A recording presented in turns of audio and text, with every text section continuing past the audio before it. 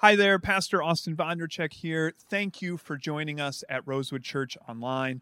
My prayer for you is that this message will be used by God to bless, teach, and challenge you today. And whether you call Rosewood home and are catching up on a past message, or you're one of our many long-distance partners who tune in every week, would you consider giving back to support the ministries and missions of Rosewood Church? You can do so easily through our website, rosewoodchurch.org. And if you're listening and you're local to the West Michigan area, we would love to have you in person when the time is right for you. Again, I pray this blesses you and helps you grow in your love of Jesus Christ. All right, well, good morning. It's good to have you all here today. Welcome to Rosewood Church. My name is Austin Vondercheck. I'm one of the pastors here. If this is your first Sunday, or whether you're here in person or you're online, special welcome to you. It is really great to have you here for the Advent season. In fact, I encourage you, give us 3 Sundays at Rosewood. It's impossible to tell about a church in just 1 or 2 visits, so spend a little time with us and see if this is a place where you feel like you can grow in your faith no matter where your starting point is, whether you're a saint, or at least you think you are, or a skeptic. Wherever you are, we hope that this is a place that you can call home and grow in your faith. And today is also the first Sunday in Advent, as you've seen, as you've heard. It's a special time of the Christian calendar where we remember that Christ has come, and we look ahead that Christ will come again. And it's a unique time of the year. Churches like ours do things that we don't always do the rest of the year. We don't always have Christmas trees up or wreaths or anything like that. It's a unique time. Especially unique is the music, right? There's music in Christmas during Christmas that it only fits during Christmas. Not that the message only fits. If you listen, take away all the Santa stuff and some of the fluffy ones, the theology is fantastic in Christmas songs, but they're so associated with Christmas. It's kind of like if you play them in June, it's just weird. It's just kind of weird. But we lean into it. And we're doubling down on the Christmas music this year in our series, Sounds of the Season, where we're going to be looking at many of the classic Christmas songs and seeing how they tell the Christmas story and tell the gospel story. And the first song that we are going to look at today was actually the first song that was ever played on the radio. It was a song, it was performed with a violin and one voice. This song over time has become kind of like the soundtrack of the Piano Top Nativity. It's got this certain kind of quiet power that goes along with it. And the song that we're going to look at today is called "O Holy Night." Perhaps you've heard of it. In "O Holy Night," you could say possibly that this song, because of the way we associate it with the Nativity and the Christmas story, and sometimes a lot of us, the way we think about Christmas kind of comes from this song, "O Holy Night," right? When was Jesus born? Overnight. Do you know that?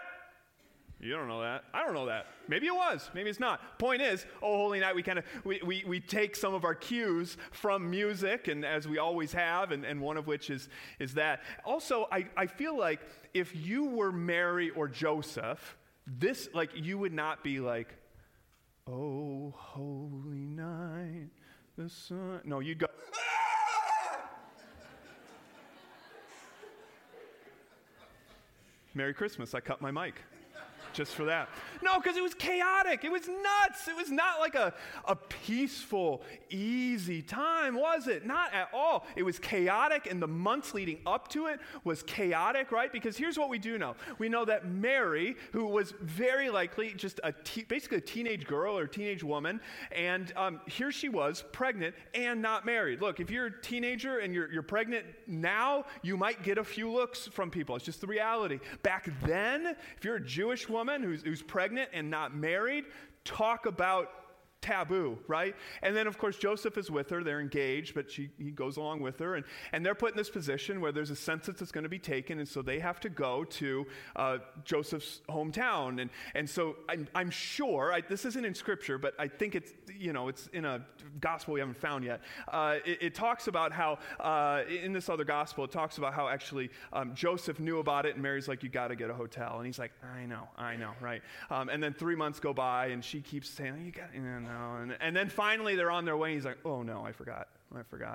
I'll find one when I get there. And then, of course, they don't. And so they spend the night in a cave with a bunch of animals. And that's the context in which Jesus was born. A king was born in a cave or a stable surrounded by animals. Simply not enough room at the inn even for the King of Kings. And so as we go a little bit deeper into this song has a phrase that we're going to hone in on. And we're going to do this every week. After this week, you'll kind of know the pattern of things. There's a phrase that we're going to hone in on that will help us kind of be the jumping off point for the message as we explore the gospel story even further through this song and through other songs. And here's the phrase that we're going to look at. It's a little bit of a longer one.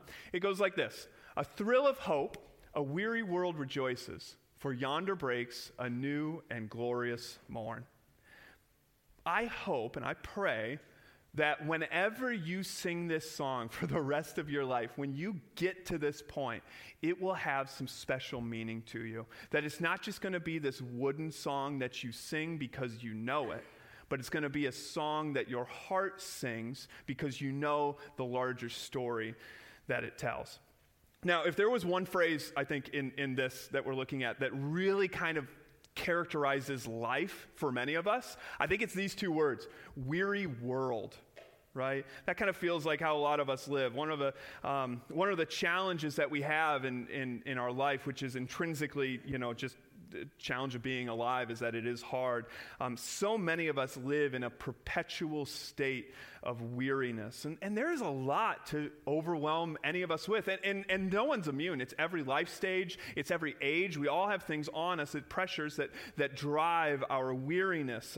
There's the weariness from anxiety, weary from worry, weary from the news, weary from politics and politicians. There's weary from just, family drama. Your kids, they make you weary. Your parents, they make you weary, right?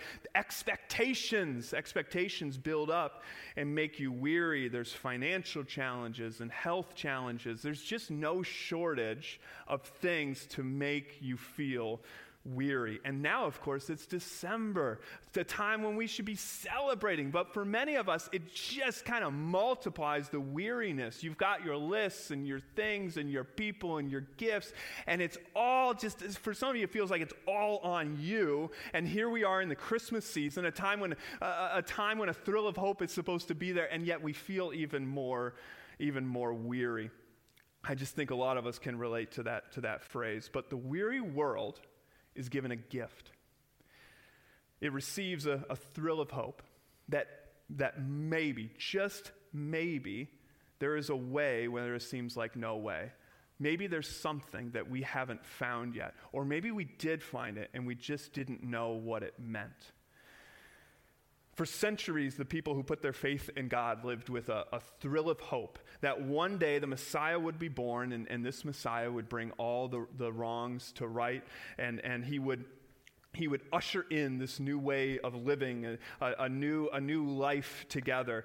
That through that Messiah, the weary world would rejoice because finally the day has come. In fact, the prophet Jeremiah was one who certainly lived with weariness. He wrote a book in the Old Testament called Lamentations. We went through it recently here at Rosewood. Lamentations, the root word being lament, or to bring our pain and our sadness and our worry, to bring all of that to God in prayer. That's a lamenting prayer. Many of the Psalms are lamenting prayers. Laments are all through Scripture. And Jeremiah certainly had things to lament over. I mean, here, Jerusalem had been destroyed. What he understood as faith, what he understood as just normal, what he maybe even took for granted, like so many others, was gone. And in the midst of his pain and his heartbreak, he wrote Lamentations. And the first 2 chapters of Lamentations are just mourning. They're just flat out mourning. But then in chapter 3, he continues to mourn, but he has this hint of hope attached to it. And we're just going to read a section out of Lamentations 3.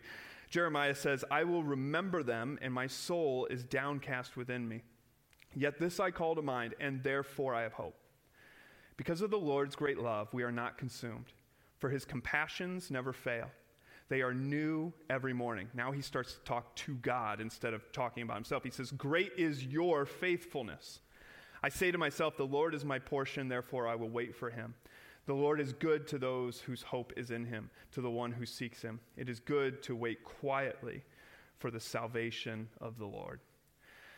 So as we begin Advent together, it's a time to celebrate the coming of the Lord, that he has come in the past and he will come again. And so we are going to look at three truths that can bring a thrill of hope to a weary world. And the first one, if you're taking notes, the first one is that a thrill of hope brings exactly what you need. God will give you what you need when you need it. Now, of course, it's not always what we want. After all, sometimes when we look back, the things that we want aren't always what we want. I don't know about you, but I've given thanks to God that the thing I wanted that I didn't get, and then time goes on, I'm able to look back, I'm like, thank you, God, for not giving me that thing I was asking for not giving me what I want. No, he gives you what you need each day. In fact, verse 24, which we just read, he says, I say to myself, the Lord is my portion, therefore I will wait for him.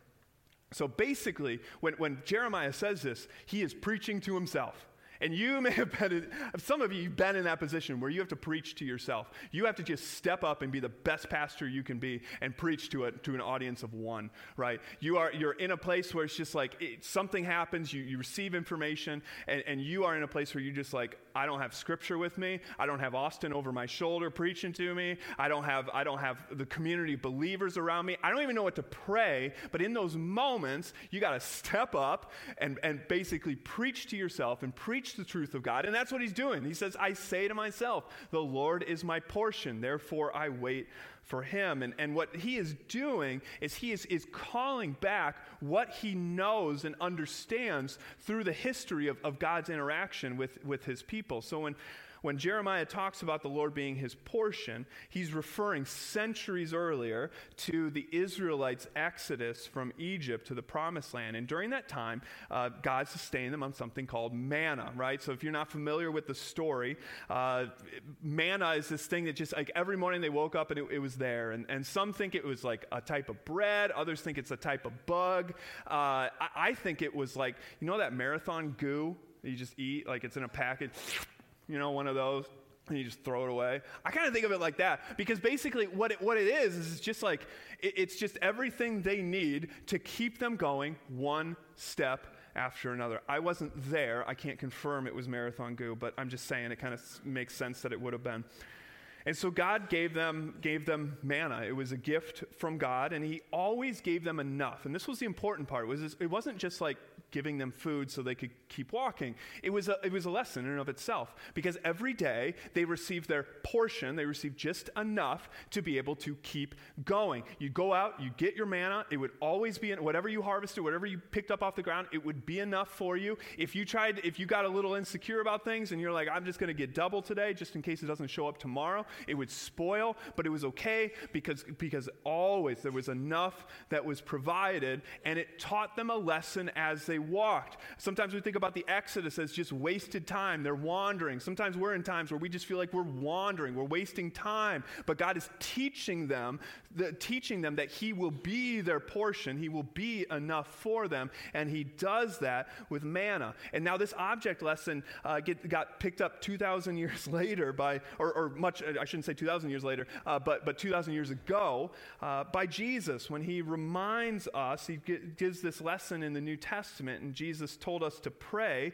saying, give us today our daily bread, right? 9 out of 10 toilets have a little book on the back of them. What is it called? Daily bread. Maybe not 1 out of 10 of you know what it is. It's behind your toilet, and you knew that. But that's the thing. But if you're not familiar with it, it's like a devotion each day. Just as manna was the portion, just as Jesus talks about the daily bread, it is this lesson of portion, of enough being given to God's people. So whether we're talking about portions, manna, or bread, they all direct us towards that same point, that God will be with you today, and he is with you tomorrow. He stands ready to be with you the next day. So anywhere that you are weary in your life, God is offering you his portion. He is offering you his presence, that he will be with you wherever it is that you go. The world can offer you plenty of things, but it cannot offer you the presence of Christ. And that is what he offers to us. That is how he's enough. Now here's the second way that Jeremiah encourages us, is that it's a thrill of hope to keep going.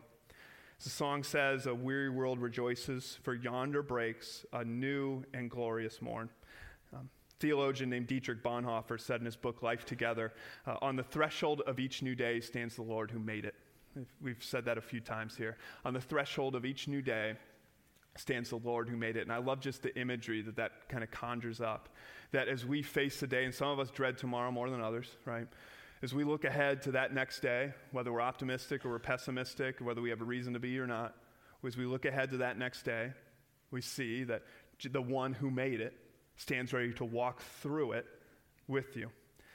There's another quote, doesn't have a very clear author, and there's variations of it, but it says that we can survive 40 days without food, 4 days without water, 4 minutes without air, but less than 4 seconds without hope. And I believe that there are far too many people, Christians included, who are trying to survive with a very hope-deprived life day to day. Not that there aren't plenty of alternatives to put your hope, right? There's plenty of options. It's not that we can't put our hope anywhere. It's that we can't always seem to find the right place to put our hope. You can put your hope in money or a person or a government or an idea. You can put your hope in yourself through your own skills and attributes and strength. You can put your hope in your health. You can put your hope in the carefully laid plans that you have that will lead you to that predictable outcome and it will get you exactly what you want. But look, you don't have to be a Christian. You don't have to believe anything here to understand that over and over and over again, we put our hope in things that end up falling through or falling apart. I mean, if you spend enough time with this and think about it, you can think of ways in the past, places that you've put your hope that just didn't pan out. You thought it was going to be what kept you safe. You thought it was going to be what made you all the money. You thought it was going to be what finally made you feel whole, and it wasn't. It wasn't. And look, I'm not even making like a Christian claim here, okay? This is just growing up. This is just being alive, that there is nothing you have today that can't be gone tomorrow. I'm not trying to scare you. I'm just trying to say, like, this is how life is. There's nothing you have today that can't be gone tomorrow. Now, I would bet you my life savings that the sun will rise tomorrow. Yes, there's some sense of certainty in things, but when it comes down to it, we can all think of things that we have put our hope in that didn't provide what we thought they were going to provide. So because we put our hopes in things that fail us, the more often we do that, the more they let us down. And the more they let us down, the more weary we become. And the more weary we become, the more we start to think that there's really nothing. There's nothing that we can put our hope in possibly, because everything else has let you down. What is trustworthy enough to put one of the most precious things that you have, your hope? Lamentations 3:25, Jeremiah says, "The Lord is good to those whose hope is in him, to the one who seeks him." Just to kind of stack some verses here, let's go to Hebrews 10:23, where he says, "Let us hold unswervingly to the hope we profess, for he who promised is faithful." I think this is like one of the best adverbs in the whole Bible. I love it. Hold unswervingly, right? When I hear unswervingly, I think of driving a car, especially like in the morning, like Sunday mornings driving here. It's dark and now it's winter and we haven't had to deal with this yet, but like eventually there's going to be ice. And you all know what that, you hit a little bit of black ice. What do? Right? White knuckle. But that's basically what he's saying is that hope you have, you need to white knuckle it. You got to hold unswervingly, because even a degree is going to send you off. So hold on unswervingly to the hope that you profess. And that's what God's telling us in Hebrews. Hold unswervingly, hold white knuckle. Hope isn't easy. If it were, we would all have it. But we don't. We have to hold on. We sometimes also have to hold on through the night. Some of you know what this is like so much more tangibly than others, but I think we all kind of go through times of this where we feel like we are just deprived of hope. And I don't know about you, but nights are always the worst. Nights are always the worst. You go in, whether it's just this emotional darkness, this spiritual darkness, mental darkness, whatever it might be for you and however it might be for you, I have learned that if I can make it through the night, in the morning things are going to be brighter. That if I can make it through the night, I'm going to find that it's going to be okay. I have to hold unswervingly through the night. Or as our carol says, a thrill of hope, a weary world rejoices, for yonder breaks a new and glorious morn. Here's number 3. A thrill of hope brings you the help you're seeking. Again, from Lamentations, this time verse 26, it says that it is good to wait quietly for the salvation of the Lord. Whether you're a believer who needs to be saved from the weariness of your circumstances, or you're not a believer and you're trying to figure all this stuff out and what's true and what's not, you need to be saved to receive God's forgiveness. Jesus is the help that you're seeking, no matter where you fall on that spectrum. 2,000 years ago, Jesus said something that still echoes through time and is just as relevant today, maybe even more so than the day he said it. Jesus says to all of us, "Come to me, all you who are weary and burdened, and I will give you rest." Jesus is in the business of rescuing the weary. His mercy compels him to hear you when you cry out in your weariness. When you are weary, Jesus is there. But he's not heaping those expectations upon you. That's what makes people weary. We heap these expectations, heap the guilt, heap the shame. Maybe some of you might even feel kind of guilty that you even have the weariness, right? You're supposed to be all excited. We sing joy to the world. It's like, well, where's mine? What's wrong with me? I have found at times I'm almost nervous to go to God and pray as if he doesn't know what's already going on and like I can shield him. But I'm kind of nervous because it's like, well, I shouldn't feel this way. I'm a believer. I shouldn't feel this kind of weariness or this lack of joy. But Jesus says, look, if you are weary from the pressure and the circumstances in your life, Jesus says, no, stop trying to perform all this. Come to me, weary one. I'm going to give you rest. For the person who's trying to earn the right standing with God, you're doing what you can. You're trying to just flag God down in any way that you can, trying to do all these good things, volunteer in all these ways, do all this. And you're just like, is it enough? Like, have I done enough? At what point does God love me? And what point if I don't, do I have to maintain it? How does all this work? And Jesus is like, no, cut that out. No, come to me, weary one, and I will give you rest. Some of us, we fight things and we feel like we're alone in them. We fight battles that Jesus says, look, stop that. Just put your weapon down, okay? Come to me, weary one, and I will give you rest. Christmas brings a thrill of hope. That the help you're seeking has been born, that hope has been born. But that hope remains outside of you until you surrender to the will and the presence of Christ. The help you're seeking, the hope you're seeking has been born, and this is the celebration of Advent and Christmas, and I can't wait to continue with it over the next few weeks. Let's pray together. Jesus, you meet us in any possible circumstance, God. When we need you, you are there. When we feel we don't need you, you are there. God, you are always with us, and that is what we celebrate around Christmas. Emmanuel, God with us.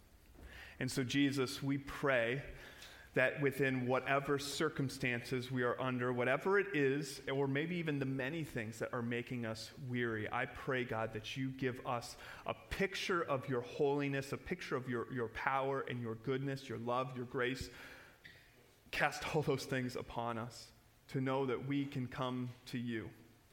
God, thank you for the greatest gift that's ever been given, the gift of your Son's life in exchange for ours, so that we can celebrate in that new life with you. And God, as we prepare to come to the table today as well, I pray that you give us, just as you gave the Israelites what they needed each day, as you gave the disciples their portion and their daily bread each day, God, that this would be a way that we kind of live into that story and we remember that we can trust in you and put our hope in you. In Jesus' name we pray. Thank you again for making Rosewood a part of your day. Now go in peace to love and serve the Lord.